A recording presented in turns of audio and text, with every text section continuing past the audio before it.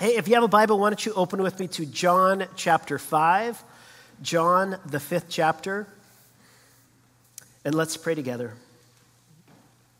Father, we ask that as we open up your word, that you would open up our hearts and our minds. God, we walk into this place from so many different spaces in our own life, and we need to encounter you afresh this morning. So we ask, God, that we might meet you in your word and that in meeting you, we might be changed. And we ask this in Jesus' name, and all God's people said, Amen. So if you're joining us for the first time today, we've been in a series over the last few weeks entitled Encounters. And it was the Argentinian evangelist Luis Palau who once said, one encounter with Jesus is enough to change us instantly and forever. And so we've been walking through the Gospel of John, and we've been looking together at people who encountered Jesus and whose lives were changed by that encounter. And our hope, of course, is that we might, in these stories, encounter Jesus afresh ourselves in our own life, so that in encountering Jesus, our own lives might be changed. And today I want to begin like this, though. So have you ever hurt or offended somebody? Maybe it was because intentionally or unintentionally you asked the wrong question. Have you ever hurt somebody because you asked the wrong question? So several years ago now, my wife and I were going for a walk out on the Seal Beach Pier, and while we were on our walk, we ran into some friends of ours that we had known years ago, some actually students that grew up in my youth group, and they had since graduated, they got married, and now they had a baby. And so they were out walking on the Seal Beach Pier and pushing this baby. And I looked down at the baby, and I was like, oh, she's so beautiful, she's so cute. And then I looked up at him, and then I looked at her, and I'm like, oh, are you pregnant? And she went ashen white. And I just thought that was the wrong question. And she was, and I tried to backpedal, like, I mean, are you gonna get pregnant at some point in the future? You thought I meant now. No, I didn't mean now, no. I mean, at some point, of course you're gonna have children. You're not now, though, of course. It was too late. But have you ever got yourself in trouble because you asked the wrong question? The Bible actually is a collection of ancient sacred writings that is full of questions. And some of the questions, of course, are questions that arise from humans and they're addressed to God. And sometimes maybe those questions might feel offensive or hurtful to us because they seem strong, like, God, where are you? And how long, and when are you going to do something, and what's wrong, and why is it that they're prospering, and they're wicked, and I'm suffering, and I seem to be doing things right? What's going on, God? Sometimes the questions in the Bible are questions from humans addressed to God. But I think what's interesting is that the Bible also has a number of questions that come from God and that are addressed to us. In the opening pages, God asks that first couple, where are you? And then he says to the woman, what is this you have done? And then he asks Cain, why are you angry? Why has your face fallen? And then God asks Sarah, why are you laughing? Throughout the scriptures, God is putting questions to us humans. And of course, God asks questions not because God is trying to learn something about us. God knows everything there is to know. He doesn't ask questions in order that he might learn something about us. God typically asks a question so that in the asking, we might learn something about ourselves. It was Socrates who said that the unexamined life is not worth living. And sometimes God puts questions to us to help us engage in some healthy, fresh self-examination. And in the story that we're looking at today, Jesus puts a question to a man. And in this question, it's not there because Jesus is trying to learn some information. I think Jesus asks this question because he wants this man and he wants us maybe to start asking some questions afresh about our own lives and our own existence. And so what I want to do today is I want to invite you just to enter into this narrative, and then at the end we're going to stand back and we're going to kind of explore this question that Jesus asked. So the story picks up in John chapter 5, verse 1, and it says this. After this, there was a feast of the Jews, and Jesus went up to Jerusalem. So it's interesting, throughout the synoptic gospels, that's Matthew, Mark, and Luke, the gospels are framed in primarily three spaces. The first half typically is consumed with Jesus doing ministry around Galilee. And then in the middle, Jesus is on the road from Galilee to Jerusalem. And then in the final chapters, Jesus spends his time in Jerusalem. What's different about John is John actually traces a number of different journeys that Jesus takes from Galilee down to Jerusalem and then back up to Galilee and then down to Jerusalem. And usually what takes Jesus down to Jerusalem is that Jesus goes, like many people, on a pilgrimage. Like many, Jews in the first century, he would go on a pilgrimage to celebrate the great feasts in Israel in Jerusalem, the holy city. And so the text says, after this, there was a feast of the Jews, and Jesus went up to Jerusalem. It's interesting, it does say Jesus went up to Jerusalem, even though Jesus technically was going down from Galilee in the north down to Jerusalem. But he went up because Jerusalem is at 2,500 feet. And so when you go to Jerusalem, you go up to a mountain, as it were. And so Jesus goes up to Jerusalem, and he goes there for this feast. And then it says, look what happens next. It says, now there is in Jerusalem by the sheep gate a pool in Aramaic called Bethsaida, which has 5 roofed colonnades. And in these lay a multitude of invalids, blind, lame, and paralyzed. And so when Jesus goes into Jerusalem, John says he goes to Bethsaida. And this word Bethsaida is interesting. It's a compound phrase taken from 2 Hebrew words, bet and hesed. Bet is house of, and hesed means loving kindness. And so Jesus goes, it says here, to the house of loving kindness. But when he gets there, we discover that this is anything but a house of mercy and grace and loving kindness, because there it seems like it's much more a house of suffering and misery. Because look again what the text says. It says, in this place there lay a multitude of invalids, blind and lame and paralyzed. And so Jesus goes to this space that is really a house of misery and suffering, because this pool that he visits is surrounded by dozens and dozens of sick and invalid and the blind and the lame. And this is an area that healthy people just didn't go. It's a space where healthy people, when they went to Jerusalem, they would avoid this place like the plague, because it almost certainly smelled and looked like the plague. And let's note that when Jesus goes to Jerusalem, that this is where Jesus goes. He doesn't visit the palace. He doesn't go to places of interest. He doesn't even go to the temple, not first. Instead, Jesus goes to the place of greatest need, where all of the most desperate people are, because this is where Jesus always goes. This is where Jesus belongs, right there in the middle of a camp of human desperation. And it says that here he meets this group of people, and they're all lying around this pool. And why are they lying around a pool? Well, there was a folk belief among the people that this pool contained some magical healing powers, and that if you could get in the pool, you might get some healing. And it's interesting, this pool has actually been excavated, and you can visit it in Jerusalem today.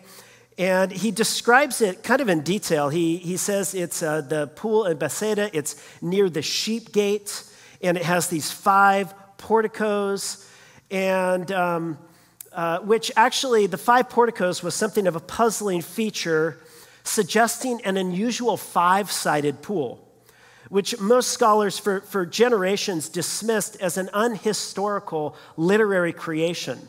They dismissed it until these excavations were found, and they found, lo and behold, a rectangular pool with two basins separated by a wall, thus a five-sided pool, and each side had a portico, and there was a reservoir of water that fed this pool, and they discovered that at the bottom of this pool, there was this natural spring that fed into the pool, and so sometimes, inexplicably, to the ancient peoples, it would bubble up.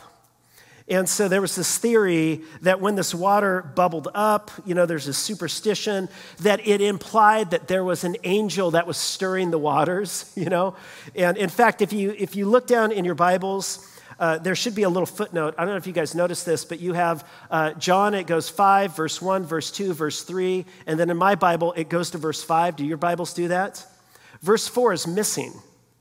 And that's because this in some manuscripts that are later than the earliest manuscripts, there's this phrase. It might say this down in the footnote in your Bible. The people were waiting for the moving of the water, for an angel of the Lord went down at certain seasons into the pool and stirred the water, and whoever stepped in first after the stirring of the waters was healed of whatever disease he had. And some scribe later who was copying this manuscript no doubt put this in there to kind of give an explanation of the superstition, kind of the folk belief that was informing why all of these sick and lame people were laying around this pool in Jerusalem. Now, I think that we modern people, we might think, come on. Really, there's a pool there, and if you just get close enough to it, you get in that pool, the first one in gets healed. That doesn't even make sense. But you got to understand that these people in the ancient world, in many cases, they lived in desperate straits. In America in the 21st century, even the most poor among us can have access to ER. And I don't know about you, have you been in a situation, and I have 4 kids, and I've been in a situation with my kids where I've been terrified in the middle of the night. I remember one of my daughters had Kawasaki syndrome at one point, and it was freaking us out, and we took her into ER, and when you're in moments of desperation, you just need something. And of course, even in our day, when people run out of options and it seems like the medical world is of no help to them, they'll turn to crystals and healing stones and essential oils and all sorts of things, fad diets, because you want something that's going to help you. And of course, in the ancient world, the only people that had access to medical professionals were the rich. Doctors were scarce, and quite frankly, doctors were kind of scary too, because they didn't have the same training they have today, and so they would engage in all kinds of things that might not help you. And so it's no wonder that they, as they laid by this pool, they had this kind of special superstitious belief about this angel that would come, but it simply reflected the fact that they were desperate. And so they would go to the temples and they would go to the gods to try to do something when they were in these desperate straits. And you could just imagine, when they saw this water disturbed for no apparent reason, they assumed it must be an angel, and the first one in the pool gets healed. And think about the chaos that would ensue if that's what you believed. Dozens of these sick and desperate people fighting, clawing their way to get into this pool. And look what happens next. Well, one man was there who had been an invalid for 38 years. And when Jesus saw him lying there and knew that he had already been there a long time, stopped there. So here, Jesus goes to this place of desperation, and he looks around, and there he sees this guy who's been laying by this pool for 38 years. And there's a lot of hurting people around. But of all the hurting people, notice in the text, Jesus sets his gaze. He fixes his eyes on this one man. And we wonder, why him? Why not someone else? Why this man? Well, perhaps Jesus fixed his eye on him because this guy, maybe he had been sick longer than anyone else. He had been sick maybe lying there for decades, 38 years. That's a long time to be suffering. But maybe there was another reason. Maybe Jesus set his gaze on this guy because this guy's circumstance was not only of a long duration, but this guy's situation maybe was a little bit complicated. You know, as you read on in the story, a little bit later, Jesus does something that he almost never does when he heals somebody. And what does he do a little bit later on in the story that he almost never does when Jesus heals somebody? Well, what Jesus does is he connects this man's suffering to his sin. A little bit later, he's going to say, sin no more that something else worse doesn't happen to you. Now, Jesus he's not saying that there is some inextricable link between your suffering and your sin. Of course, Jesus was the most righteous person that ever lived, and he suffered. And there's a whole lot of people that are very unrighteous and never suffer. But in our text, Jesus connects this guy's physical condition, his physical malady, to some spiritual malady of his soul. He wasn't just crippled in his body, he was crippled by his own sin.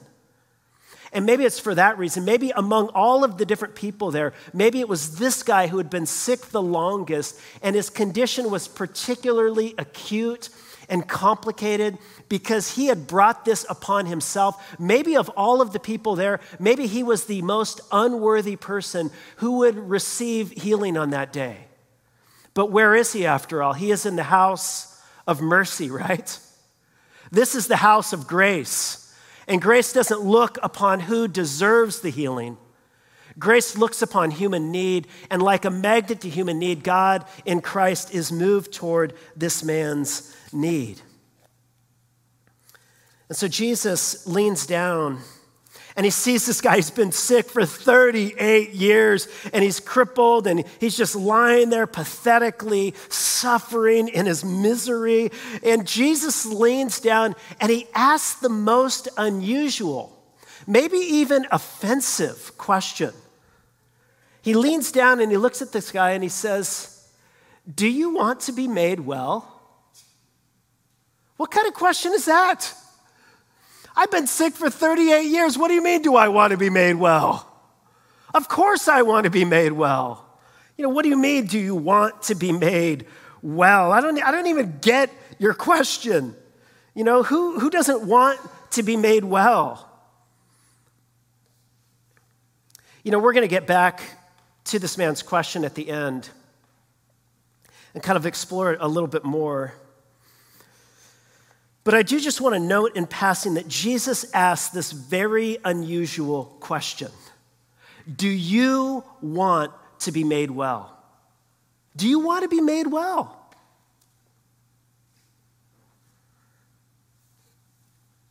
Maybe he's asking this because sometimes it's harder to get well than to stay sick. Sometimes life gets more complicated, as it will for this guy in a few minutes when he gets well and life starts getting challenging because of the religious leaders around him. Sometimes it's easier to stay paralyzed in bed than to get well. You know, I got COVID just before Christmas Eve. And so on Christmas Eve, I spent all Christmas Eve in bed. And I have to say, it was easier for me to be in bed with COVID on Christmas Eve than what I normally do on Christmas Eve. Sometimes it is harder to get well than to stay sick. Do you want to be made well? We're going to get back to that. But notice the man's response. It's interesting. He actually doesn't answer the question. Maybe there is something to that question because the man doesn't even directly answer the question. Instead, what he says is he gives some sort of excuse. He says, "Sir, I have no one to put me into the pool when the water is stirred up." I mean, Jesus, obviously, the only way I can get healed is if I get into this water. And my problem is I just don't have anyone to put me into that water. In fact, every time it's stirred up, somebody pushes me aside and gets in ahead of me, which is just sad, isn't it? I mean, it's just tragic.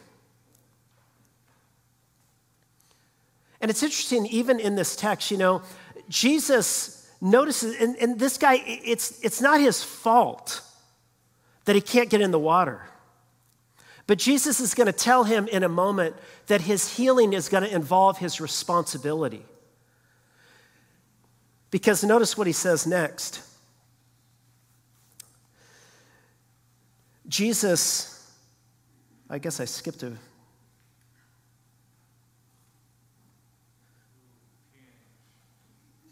That's not on the... I'll just read it. So the man says, I can't get in ahead of me. And then Jesus says this. He looks at the man. He says, get up and take up your bed and walk.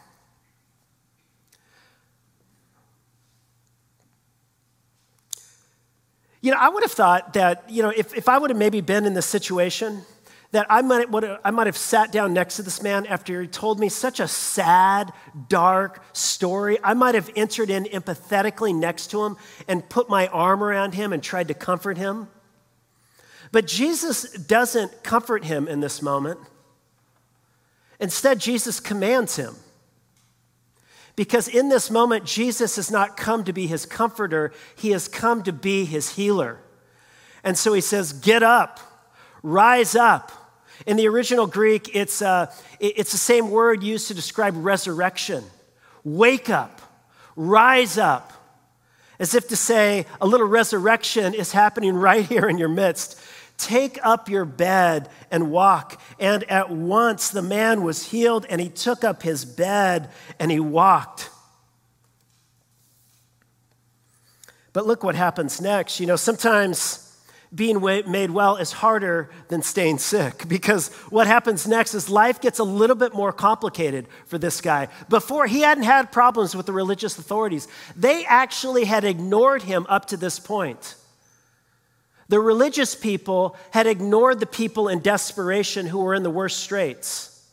But now that he's healed, the religious people start paying attention and they start giving him trouble. And look what happens next. It says, now the day was Sabbath. And so the Jews said to the man who had been healed, it is the Sabbath, and it is not lawful for you to take up your bed on the Sabbath. I just imagine if Joe Biden were a Pharisee, he might say, come on, man. Why do you got to heal on the Sabbath all the time, Jesus? Come on, man. I was just thinking out there. I don't know this.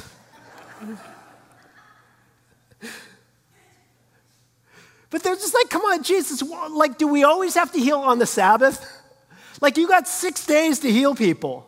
And of course, you got to always do it on the Sabbath. And do you notice, he didn't just tell the man to get up. He told the man to take up his bed and carry his bed. And so now the man is carrying his bed on the Sabbath, which is a violation of the rules that the religious people had made about the Sabbath. And this was not the rule that came in the Bible. The Bible doesn't say anywhere you cannot carry your mat on the Sabbath if you've been healed. This is a rule that the Pharisees had made about the Sabbath. And so they're like, what gives? How dare you break our Sabbath laws?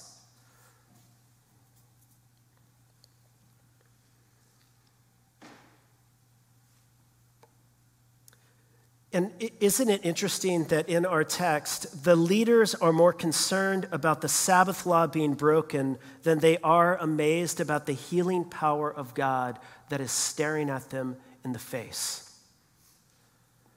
Now, this isn't the main point of the sermon, but it's important to point out this is often what happens with religious people. And let us who are religious, Bible-believing people, like the Pharisees were religious, Bible-believing people, let us note this. This is what happens when religious people forget or ignore the why behind the what. Or maybe to be more specific or to bother you a little bit more, if I can do that. This is what happens when defending a theological system or a political agenda or ideology. This is what happens when party loyalty takes precedent over the very people they are supposed to serve. This is what happens when any of this becomes more important than the people they were designed to serve in the first place. Now, it's difficult to see this in ourselves because I think all of you would agree that, our political ideology, our party platforms, our theological systems shouldn't take precedence over loving people, right? And you might even be thinking like, gosh, I wish my mother-in-law were here to hear this. She really needs to hear this. She's always getting on about things. She just doesn't care enough about people, But listen, maybe this isn't something you need to listen to on behalf of somebody else. Maybe this is a point that all of us just need to pay attention to. We all need to look in the mirror and just be very, very careful. And we need to be honest because sometimes when what is best for people, when loving people becomes what's most important to you, then you are at odds with God. Because in Scripture, what has John just said? He said, look, John, in commenting on the whole reason why Jesus came back in John 3, he said, look, here it is. For God so loved the world. God loves people. God loves all kinds of people. God loves liberal people and God loves progressive people. God loves people who have grown up in nice, uppity homes, and God loves people who have had a rough time and who are addicted and who are enslaved. God loves gay people, and God loves straight people, and God loves black people, and God loves white people, and God loves Russian people, and God loves Ukrainian people. God loves people. And when our own political ideology or our party platform becomes more important to us than loving people, then something has just gone very wrong, and it goes wrong a lot in the church. It's going wrong a lot right now in America. And may it not be said that we get off on this point. Well, let's get back into the story. Says this, now the man who had been healed did not know who it was. They said, who was it that healed you? And he's like, I don't know. He healed me and then he left, And now the man did not know who it was that healed him, for Jesus had withdrawn as there was a crowd in the place. And afterward, Jesus found him in the temple and said, see, you are well. Sin no more that nothing worse may happen to you. What was going on in that guy's life? Something was though, right? And notice what happens next. The man went away and he told on Jesus, as it were. He told the Jews that it was Jesus who had healed him, and things go wrong now for Jesus. And this is why the Jews were persecuting Jesus, because he was doing these things on the Sabbath. I have a commentary by a New Testament scholar named F. Dale Bruner. And he labels this healing the half healing of the hard to like, half dead man. Now, I don't know if that's entirely fair. I don't know if he's that hard to like. This guy's had just a rough life, right? I mean, who can judge a guy who's just been in this state for so long? And yet there is something a little bit like, what's going on with this guy? Why does Jesus ask this question? Do you want to be made well? Why does he seem to say, well, I've got this other thing happening to me? And then when he finally gets healed, it seems like he tries to scapegoat and put Jesus, get your attention off me, religious people, and put it on Jesus. We don't really know what's going on, but there the story ends. And the question I want to ask is, what is this story intended to do in our lives? It's important to note, again, that in the Gospel of John, the miracles he records are not just miracles. I remember back in the day when my kids were little, I was listening to a song and it said something about a miracle, and then my daughter Mia, who was 3 or 4, said, Daddy, what's a miracle? And then Audrey, who was 5 or 6, says, I know what a miracle is. That's easy. It's when God does something fancy.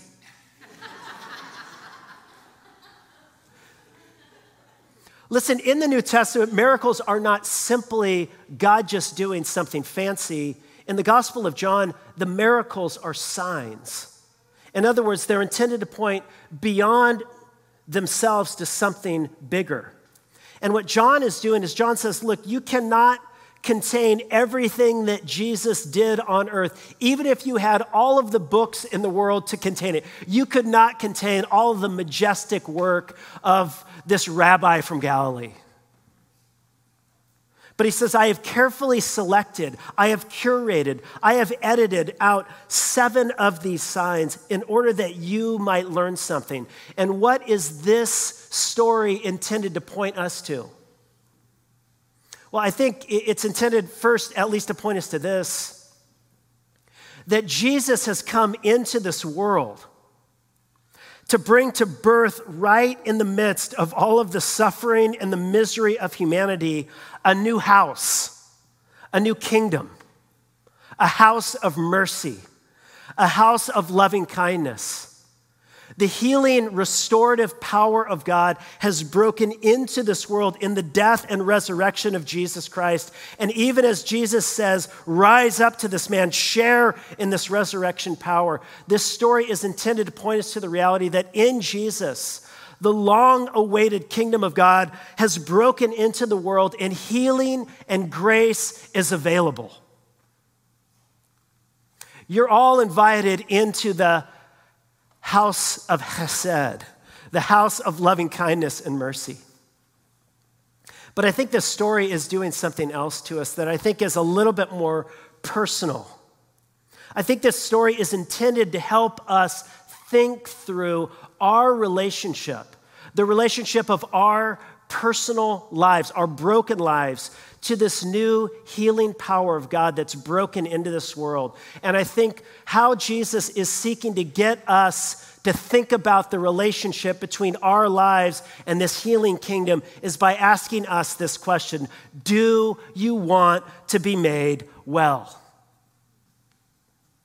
Do you want to be made well?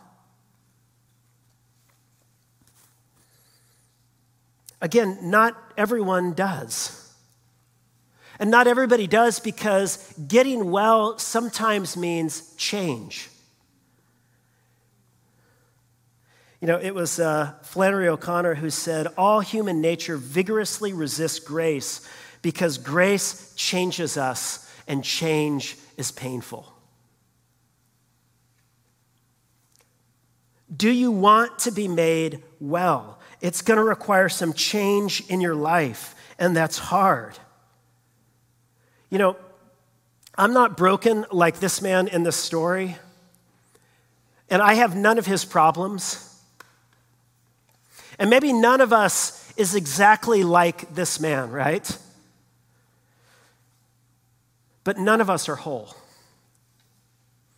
We may not be physically crippled, and we are not stuck by a pool, but a lot of us are stuck and crippled by a lot of other stuff in our lives. You are crippled by your anger or by your anxiety or by your fears and your worries. And it is out of control, it's off the charts, and it's making you difficult to be with. Or you're stuck in your anger, or you're stuck in your addiction to the pills or to alcohol. You're stuck in those dysfunctional relational patterns. You don't know why, but you got to keep going back to those abusive, toxic relationships because maybe it's all you know. All of us carry some brokenness. All of us knows what it means to be crippled and stuck in some way or another, don't you, in your life? And so Jesus puts this question to us: do you want to be made well? Because again, not everyone does. Listen, you know, some of us, you know, you've been complaining and complaining and complaining about the habits that you're stuck in, but you're not taking any steps to get you out of that place. Because sometimes getting well is harder than remaining sick. Sometimes getting help calls for more humility than staying sick. So let me just ask you, whether it's a physical ailment or a habit that you go, yeah, I know I've got to deal with that. And we've all got stuff like that, right? Do you want to be made well? This is a question. Maybe you got to go home and look in the mirror and just ask that question. Do you want to be made well? And maybe consider the possibility that the reason why you're not getting well and why you're staying sick and why you're being a serial dater or why you're still addicted or enslaved or you're in this dysfunctional marriage and you're not seeking restoration and you're staying in that habit that's holding on to you, the bitterness, the unforgiveness, is that just staying in that place is easier than getting made well. Because look, there's a cost to getting well, isn't there? What's it going to cost you? You have to be honest. And sometimes you got to let go of things in your life that you actually like. Now, I was listening to a story this week from a lady who was just kind of opening up and sharing her story of her problem with alcohol. And she told this story of getting to this place where she went out to her brother's wedding. She got so plastered that she didn't remember anything. And she woke up in the hotel room where she was supposed to be with her 5-year-old daughter, who she brought to the party that night, the wedding party. And instead, she found herself awake next to a stranger she didn't know. And she didn't know where her daughter was. And she asked that question, I still didn't hit rock bottom. She said, I wanted to take baby steps when I needed to take the extreme course, and I just didn't want to let go of alcohol. Not yet. She eventually did. But sometimes it's hard. You've got to let go. And sometimes you've got to be honest, and it's hard to face up to the truth. And listen, the question is not, is it your fault? A lot of stuff that you are experiencing right now, it's not your fault. I mean, if you're an addict, sometimes that's genetic stuff. There's stuff going on there that maybe like you bear some culpability, but it's not necessarily your fault. Or you've been in hurtful, abusive relationships. It's all you know. It's not your fault. And listen, it may not be your fault, but it is your responsibility. Jesus may look at you and say, wake up, rise up. You got to step up. You got to start dealing with this. And here's the thing, if you have the capacity and the potential and the resources in the world you live in to be made well, as someone who is created in the image of God, you have a responsibility to God and to other people around you who love you to do what you can to be made well. Now, don't misunderstand me. I'm not saying that any of us gets made well by our own power. What we're talking about here is the house of Bethsaida. And I'm not saying that you need to get made well in order for God to love you. No, you are loved just as you are. There's this great song by Maverick City Music Band called Jireh. And it says, I'll never be more loved than I am right now. I wasn't holding you up, so there's nothing I can do to let you down. It doesn't take a trophy to make you proud. I'll never be more loved than I am right now. And listen, you will never be more loved than you are right now. God loves you exactly as you are. God loved this man with all of his crippling, sin that went below the physical ailments. God loves you as you are right now, but he loves you way too much to let you stay that way. And so he invites me to step out. Like, do you want to be made well?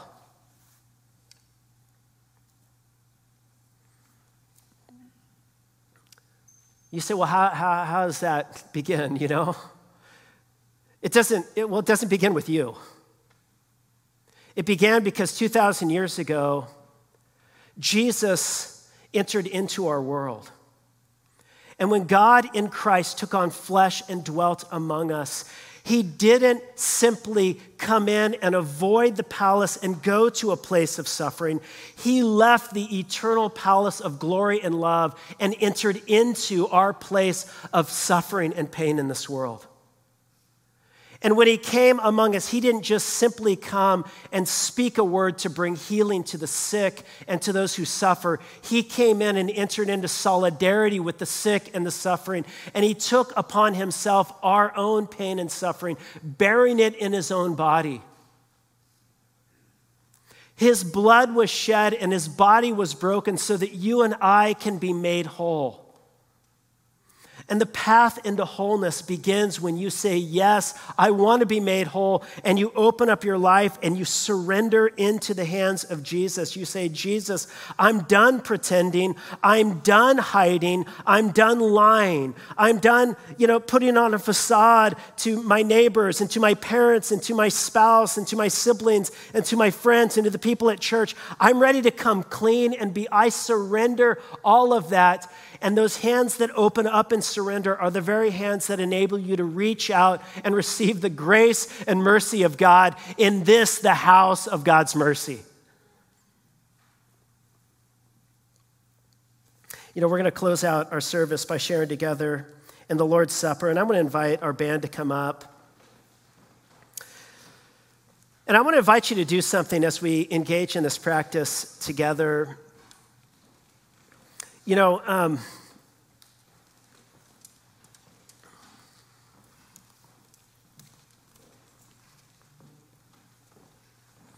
At a very physical, tactile level, you cannot share in the Lord's Supper if you keep your hands closed, can you?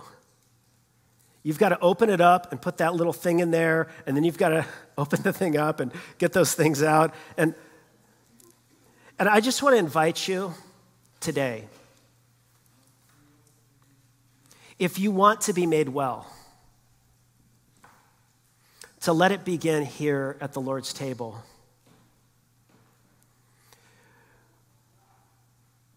Where you open up your heart and your life again, afresh, to a gracious encounter with the risen Jesus who's come into this world so that you can be made whole. Now, don't get me wrong, this isn't the only step you need to take. You may need to take some other steps. You might need to come and talk with a pastor. You might need to confess to your spouse. You might need to get into some counseling. You might need to join Celebrate Recovery. You might need to get into something that's going to take you on a journey. But it begins here.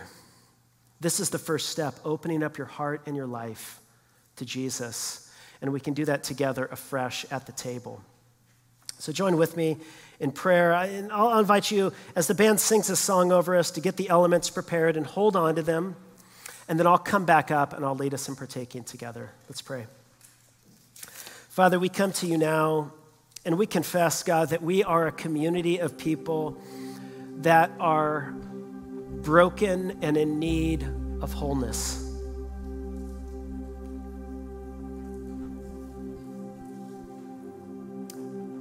Father, I want to be made well. I want you to break into my life and to break away my insecurities and my fears, my own pride and arrogance, my unbelief. Father, I need to be made well, and I know I'm not alone. And so as we now approach the table, we approach it with honest confession on those places in our life, God, where we need you to break in. So come meet us in this practice, we pray, and begin a fresh journey that leads to our own wholeness today, we pray. In Christ's name, amen.